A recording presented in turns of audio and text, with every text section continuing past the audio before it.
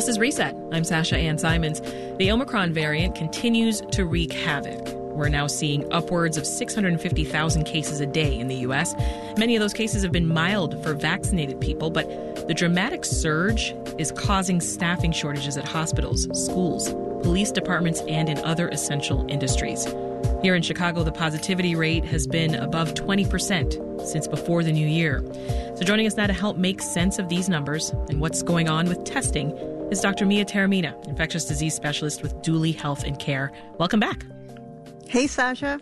Your reaction, doctor, to the case counts that we're seeing nationwide right now, especially given that the numbers are widely accepted to be an undercount.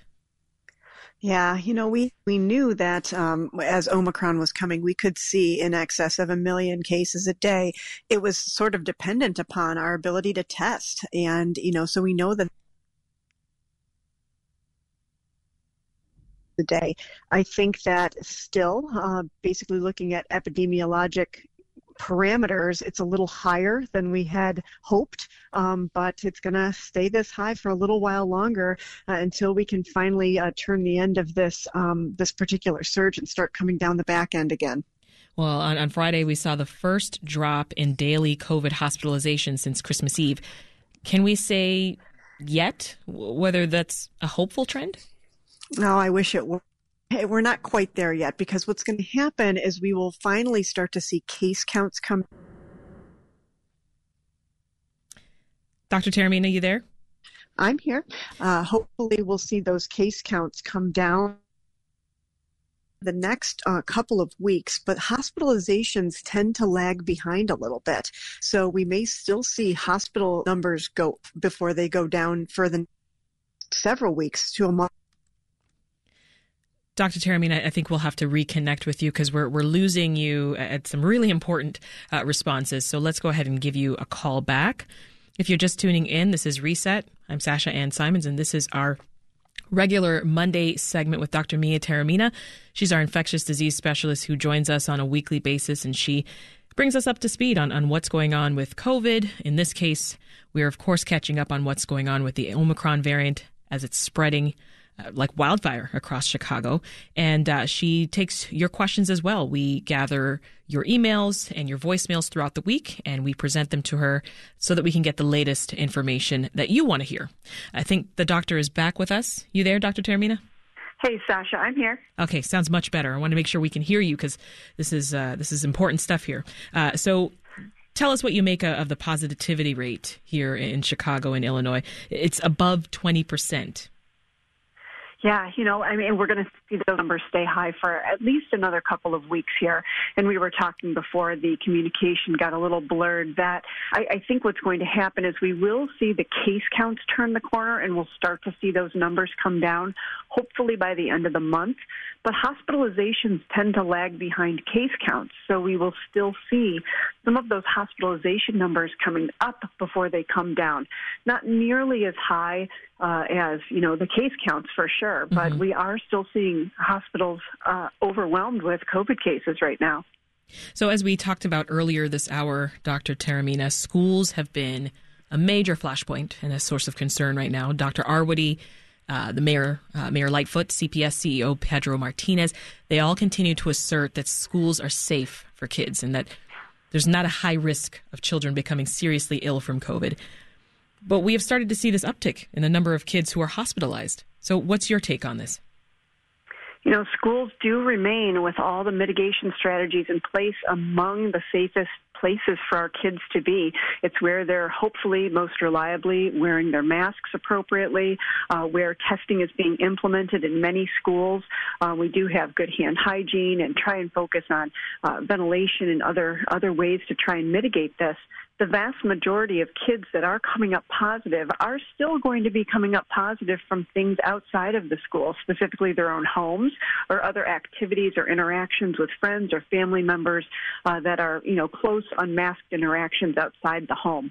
This stuff is really contagious. So a simple get-together for a birthday party or a holiday event or just having another family over for dinner, if someone has Omicron, the likelihood of them spreading it to multiple other people is pretty darn high in an indoor setting. Yeah. Well, do you think that COVID tests should be mandatory then for CPS students rather than optional? Oh, go ahead. Yeah, go ahead. I think that it would be ideal to testing is a very important layer of mitigation. It's just about accessibility to the testing, and it would have to be something that is done where the majority of the students are tested. So if that comes under the auspices of a mandate, it's a discussion. But also we need a return on those results rather quickly. We could have a robust testing program, but if we're not getting results back till 3 or 4 days after samples are submitted, that student has been sitting in the classroom for those 3 or 4 days. So it's not necessarily the benefit I would like to see. In a perfect scenario, I would love to have rapid testing available very frequently for everyone, everywhere, to be able to get that assessment.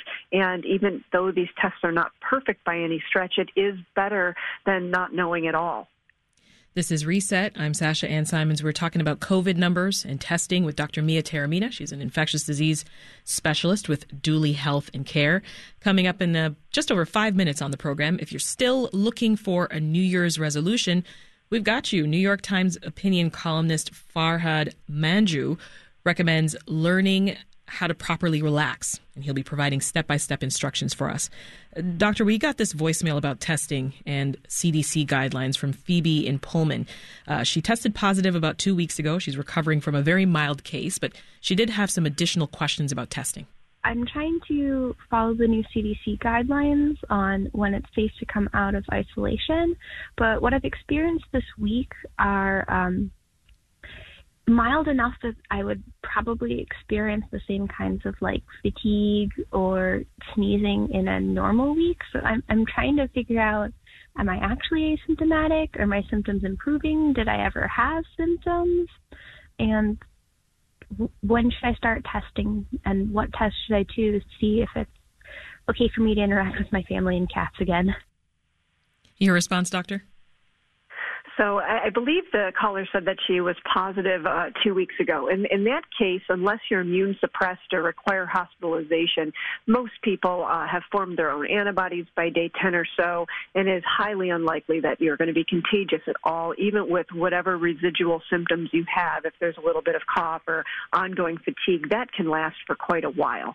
In general, if you are otherwise healthy, don't have any immunocompromising conditions, 5 full days after your diagnosis. So the day you get diagnosed is day 0, and then you count 5 full days after that. And on the 6th day, if you have no fevers for more than 24 hours and you are otherwise with a significant de-escalation of your symptoms or no symptoms at all, I'm not saying by any stretch that you are free and clear to go everywhere around the world, but you are far less likely to be contagious at that time.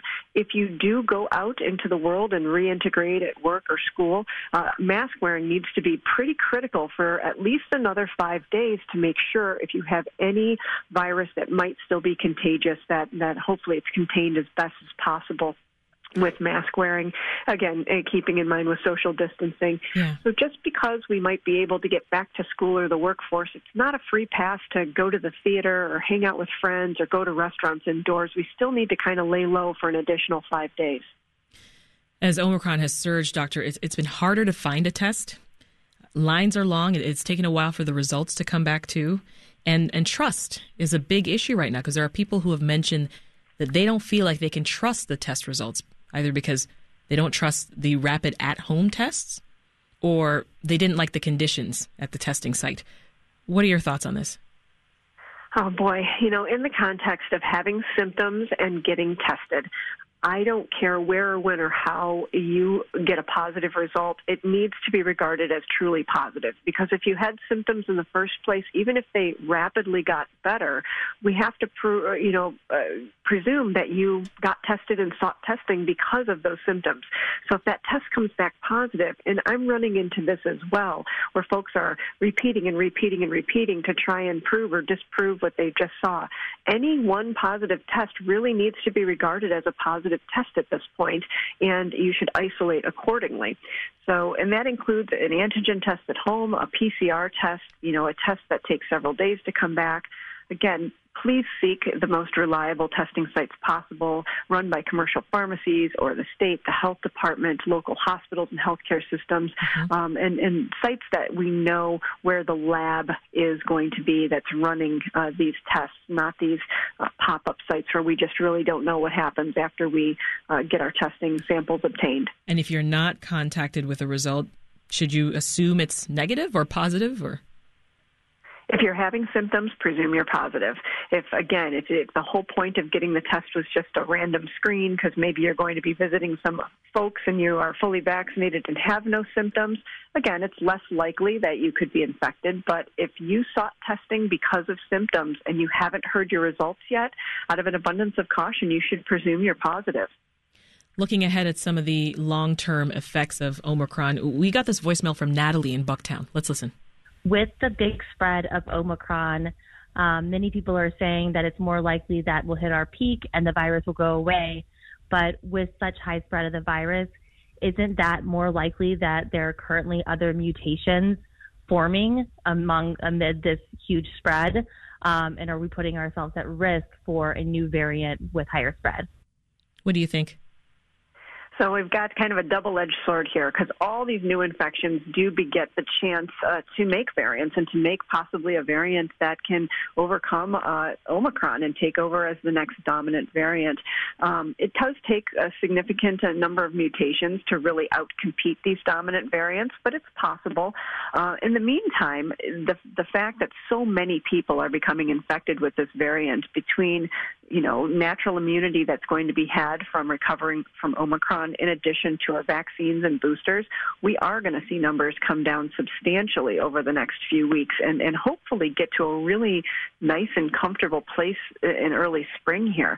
But the caller is very, very correct. It's not going to be something that lasts forever. We are going to have to deal with the cycles of these variants popping up, and hopefully they will become progressively more mild and manageable and it won't overwhelm our healthcare systems. But for now, I think that we're kind of following the trends that we're seeing in some other countries that peaked with Omicron a little bit sooner than us, and hopefully our numbers will come down soon, and we will feel that sort of, almost a herd immunity type feel with how many people are carrying antibodies for a period of time after this.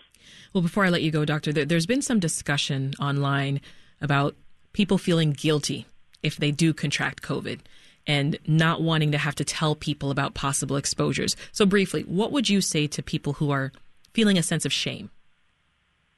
It's not a shameful thing. Everybody is going to be at risk. We've all been doing the best we can for a couple of years now, trying to, use our layered mitigation strategies. You can't really talk to anyone anywhere without hearing somebody having a breakthrough infection with mild symptoms. It's definitely something to go ahead and relay, to emphasize that, you're feeling well, doing good, but you want to tell your friends and loved ones out of an abundance of caution, especially if you were unmasked around them, to go ahead and get themselves tested, 3 to 5 days after their high-risk exposure to you. Yeah, that is Dr. Mia Taormina, infectious disease specialist with Dooley Health and Care. Thanks so much, Doctor. Have a good week. Thanks for listening. I'm Sasha Ann Simons. We've got more for you on the podcast, WBEZ's Reset, wherever you listen.